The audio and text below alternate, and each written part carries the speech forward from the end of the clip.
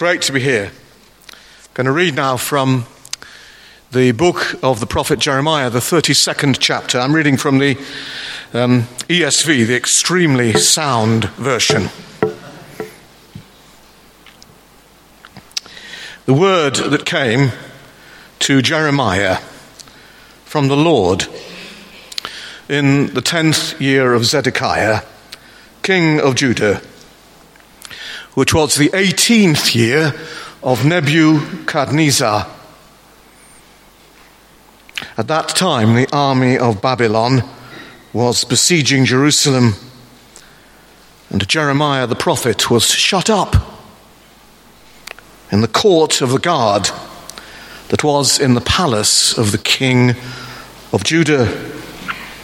For Zedekiah, king of Judah, had imprisoned him, saying, "Why do you prophesy and say, 'Thus says the Lord, behold, I am giving this city into the hand of the king of Babylon, and he shall capture it. Zedekiah, king of Judah, shall not escape out of the hand of the Chaldeans, but shall surely be given into the hand of the king of Babylon, and shall speak with him face to face, and see him eye to eye. And he shall take Zedekiah to Babylon, and there he shall remain until I visit him, declares the Lord. Though you fight against the Chaldeans, you shall not succeed." Jeremiah said, "The word of the Lord came to me. Behold, Hanamel, the son of Shallum, your uncle, will come to you and say, 'Buy my field that is at Anathoth, for the right of redemption by purchase is yours.'" Then Hanamel, my cousin, came to me in the court of the guard in accordance with what the word of the Lord had said, and said to me, "Buy my field that is at Anathoth in the land of Benjamin, for the right of possession and redemption is yours. Buy it for yourself." Then I knew that this was the word of the Lord. And I bought the field at Anathoth from Hanamel, my cousin, and weighed out the money to him, 17 shekels of silver. I signed the deed, sealed it, got witnesses, and weighed the money on scales. Then I took the sealed deed of purchase, containing the terms and conditions and the open copy, and I gave the deed of purchase to Baruch, the son of Neriah, son of Maaseiah, in the presence of Hanamel, my cousin, in the presence of the witnesses who signed the deed of purchase, and in the presence of all the Judeans who were sitting in the court of the guard. And I charged Baruch in their presence, saying, "Thus says the Lord of hosts, the God of Israel, take these deeds, both this sealed deed of purchase and this open deed, and put them in an earthenware vessel, that they may last for a long time. For thus says the Lord of hosts, the God of Israel, houses and fields and vineyards shall again be bought in this land."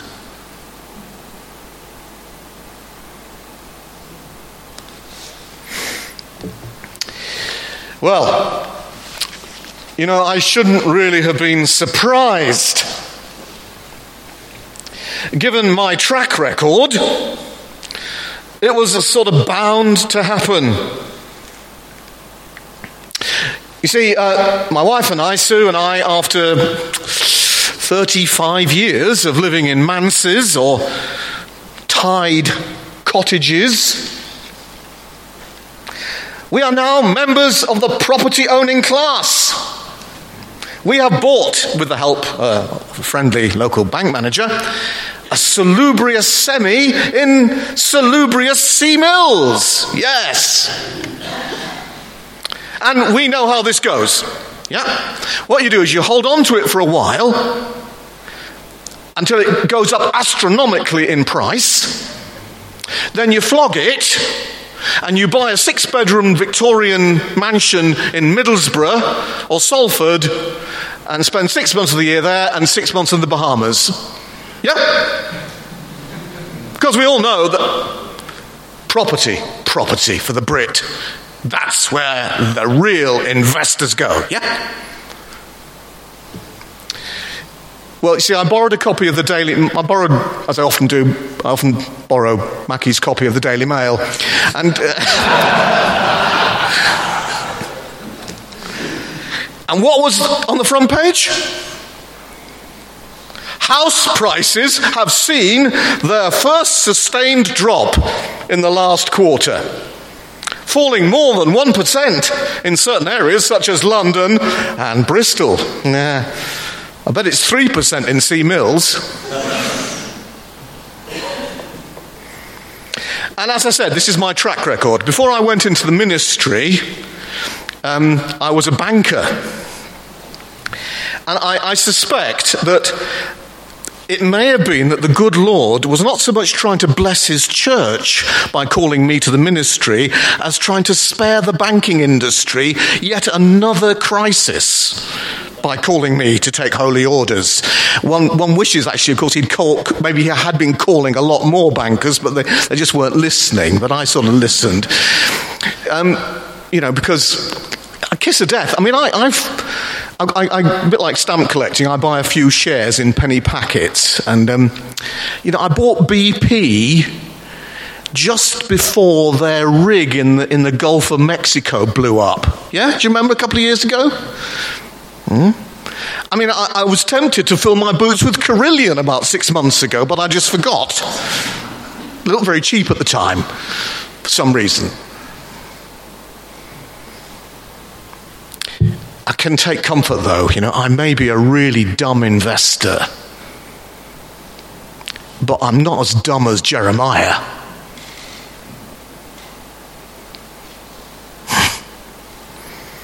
Just think what he does. He takes this precious silver and he throws it away on a piece of land that is literally worth nothing. Nothing at all.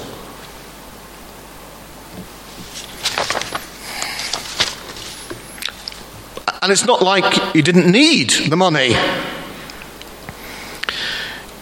It could have been used to save his life.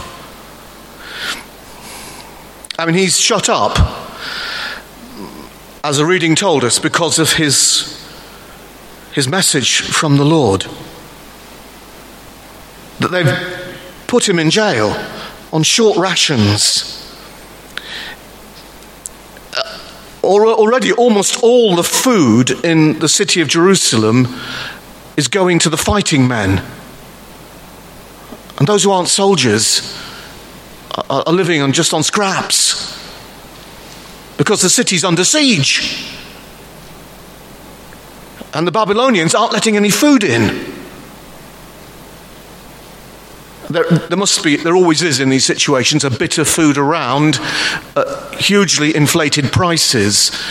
So maybe he could have taken that money and bought some food to keep himself alive.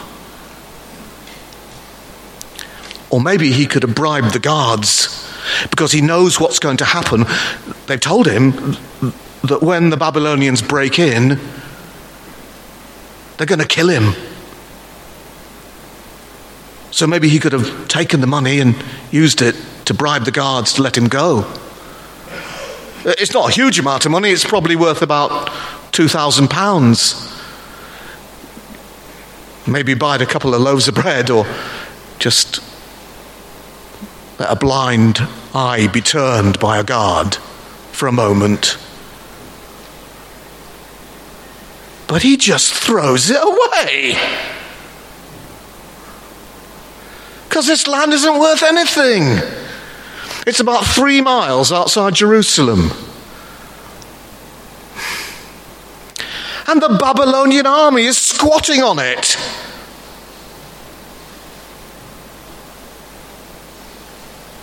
And he knows what's going to happen when they win, as they will. Life in Judah, as they've known it, is going to end. They'll kill the fighting men, many others as well. They'll raze the city to the ground and take its people away. Life, as they've known it, will end. Property prices will see a significant downturn.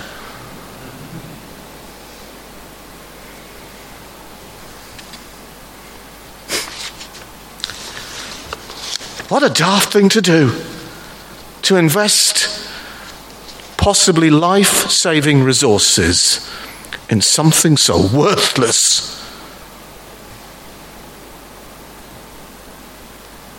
Humanly speaking, it's just about the worst investment anyone could make at any time.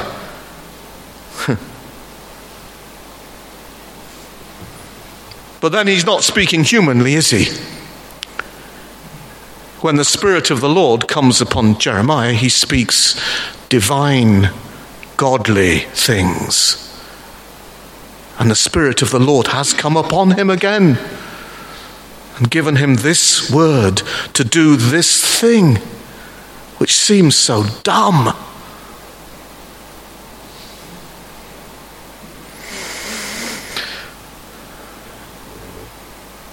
But then who really owns that field?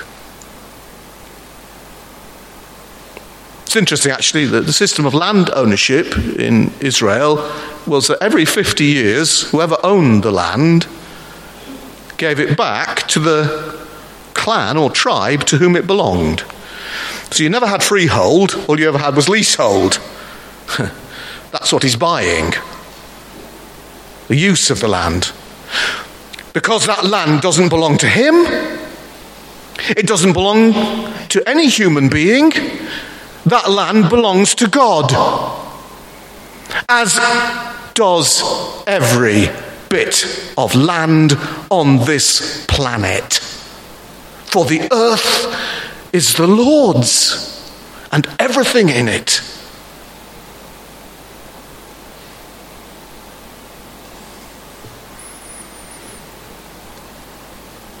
It does look dumb from a human point of view, but seen from the viewpoint of heaven, this is a shrewd investment, because this worthless property that he has purchased will, in God's good time, be a prime piece of real estate.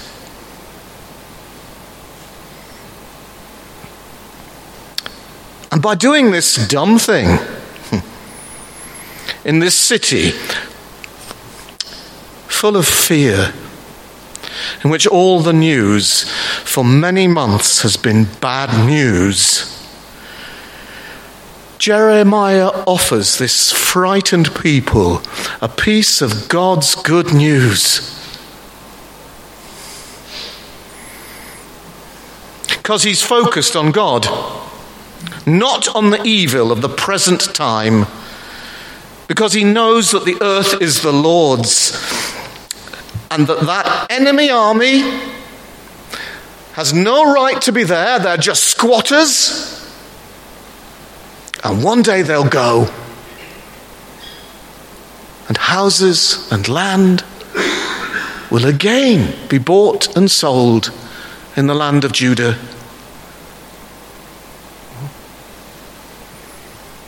The good news is that the future does not belong to King Nebuchadnezzar on his imperial throne. The future belongs to God and his people.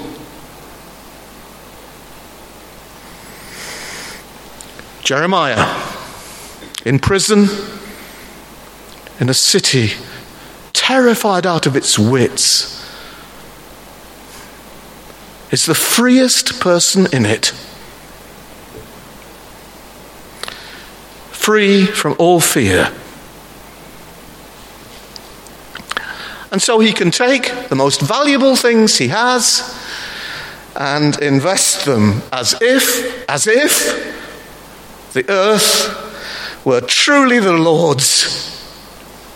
And by so doing, he reclaims this piece of land, reclaims it for God.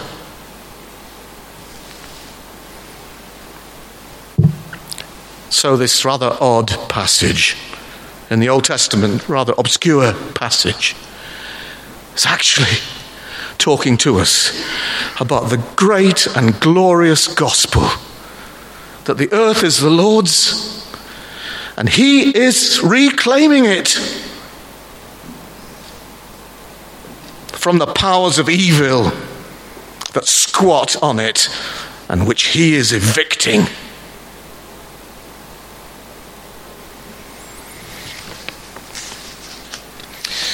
It actually foretells the glorious gospel seen most clearly on the pages of the New Testament. For there we hear, do we not, of a young rabbi who, 600 years after Jeremiah, invested his whole life in another worthless piece of real estate. What was the value of his life? Well, his enemies thought 30 pieces of silver, which, allowing for inflation, probably not far off what Jeremiah gave for his field.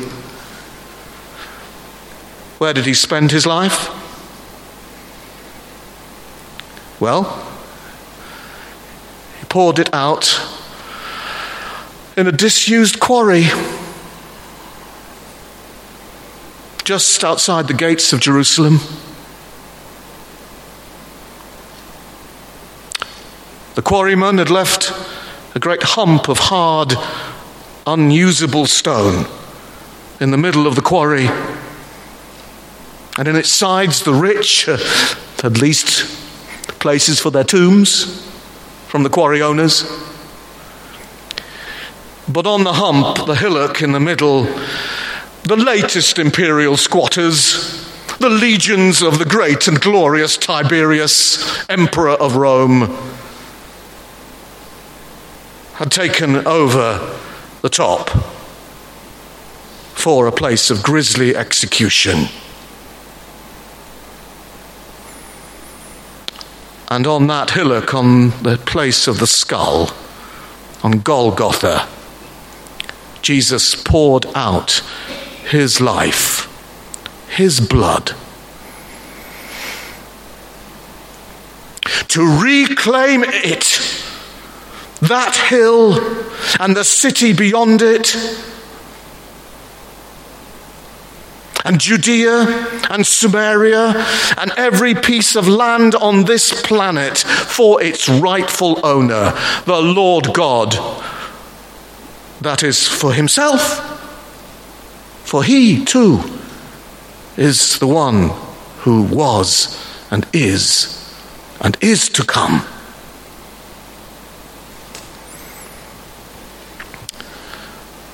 As Abraham Kuyper, great Reformed Dutch theologian, gives Calvinism a good name, as he said, there is not a square inch in the whole domain of our human existence, not a square inch, over which Christ, who is sovereign of all, does not cry, mine.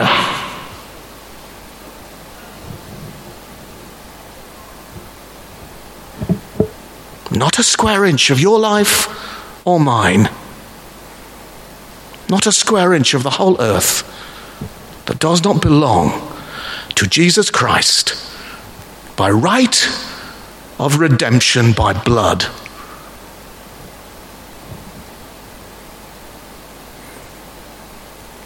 What he invested, he owns.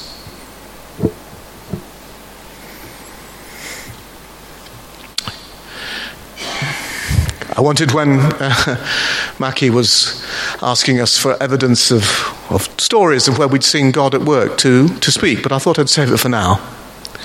Yesterday I drove to Exmouth to see 2 students of the college. Well, 1 student, 1 ex-student. Sam, who 3 years ago moved his young family, wife Jenna, Malachi, his oldest boy, and Reuben, his youngest, to Littleham. Now, anybody know Exmouth? Yeah. Well, you know the reputation of Littleham, don't you? Actually, he moved it to the street where the drug dealers used to live. Though they've been evicted, as it happens. And there he and Jenna and their boys live. There they're setting up a church, worship on Sunday mornings in a community hall, and there they minister. I spent 2 wonderful hours with them, and we walked around the estate, and actually he delivers food parcels to various people, so we took those round. Just amazing way he has of getting alongside people whose lives are not easy. In an area which is regarded by many, I believe, I'm told, as pretty worthless. Not worth investing much in. Certainly not much has been invested in it. Didn't see any facilities, no doctor's surgery. Couple of schools, didn't see any shops. He, in the strength of the Lord God, serving Jesus and in the power of the Spirit, is seeking to reclaim that field, to buy it back for the one to whom it rightly belongs. The world would say he's pretty dumb.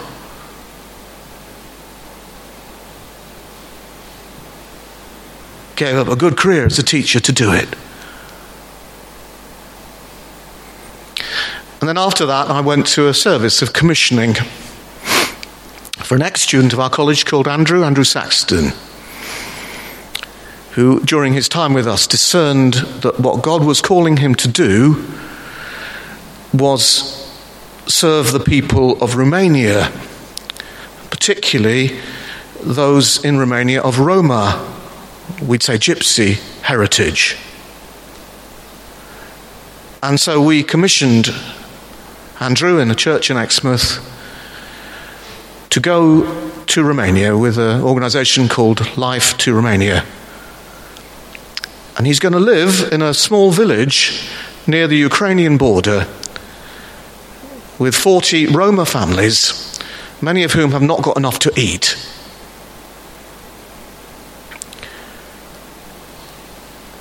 That's where he's going to be investing his life, with this marginalised community who many in that country regard as pretty worthless. He'll be ministering to their physical and their spiritual needs, because a Romanian evangelist has visited them and there is a church there. Pretty dumb investment, the world would say.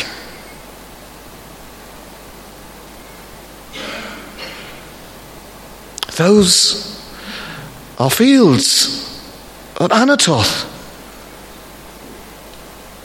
which God's servants are reclaiming for him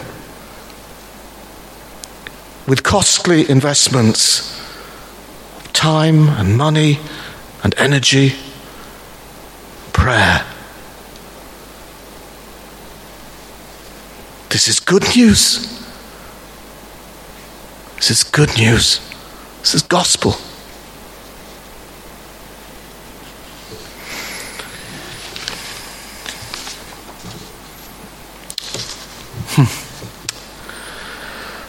Well, where are the fields that look lost, but that we are called in God's strength and relying on his grace to reclaim?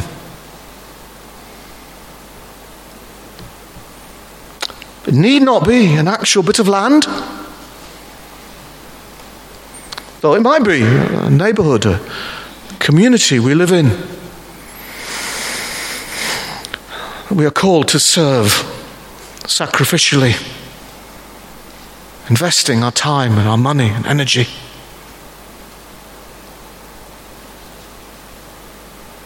But it could be that forlorn field is a relationship, a person we have been perhaps in conflict with, had huge difficulties with, are tempted to say enough is enough, can't be doing here, time to move on.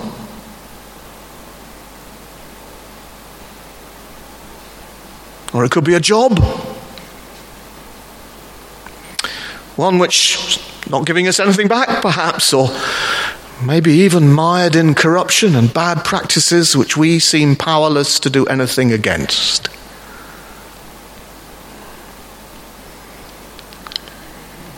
Yet God calls us to reclaim these forlorn, lost fields, because there is no inch of human existence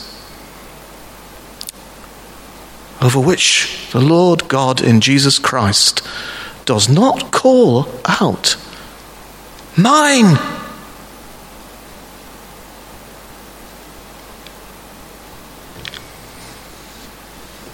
I gather you're going to be talking about stewardship schemes in the church over the years. Is that right, Mackie? Or you weren't misleading me again, were you? No, good. Great, wonderful. I've done a few stewardship schemes in my time as a pastor.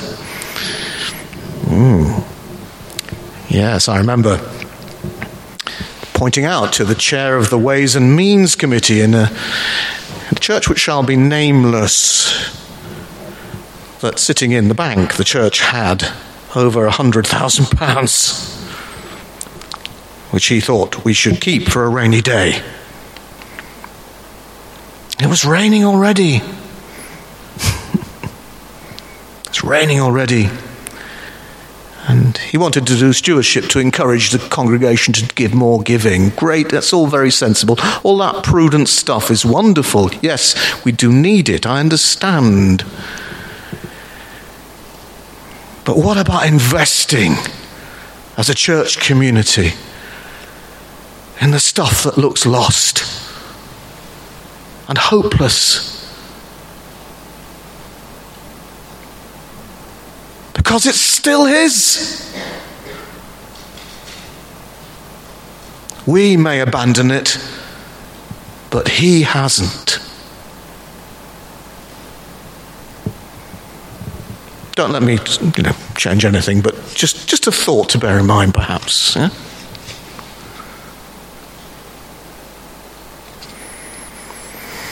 Let me finish by modifying a little bit my confession at the beginning. One investment I made in my life wasn't dumb at all.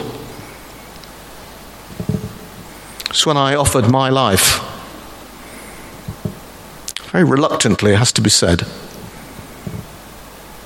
but half-heartedly, thinking that he might exist, seemed more credible than it did when I'd been an atheist for most of my life.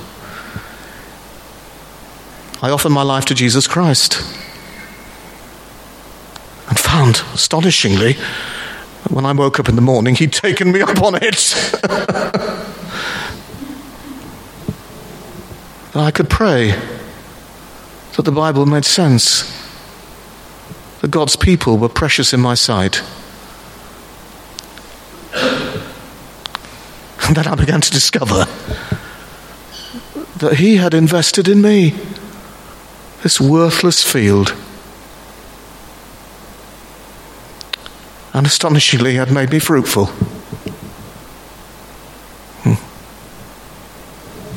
That wasn't a dumb investment. Maybe on his part, but not what I gave him. That has been repaid more than I could begin to tell you.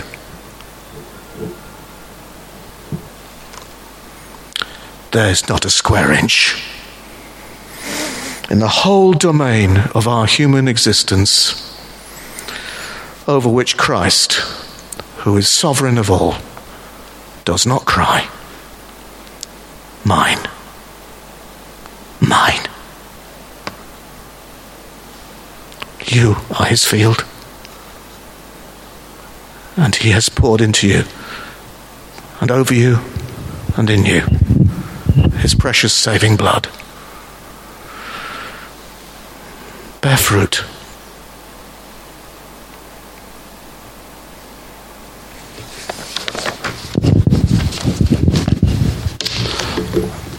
Thank you, Peter, for sharing with us God's truth.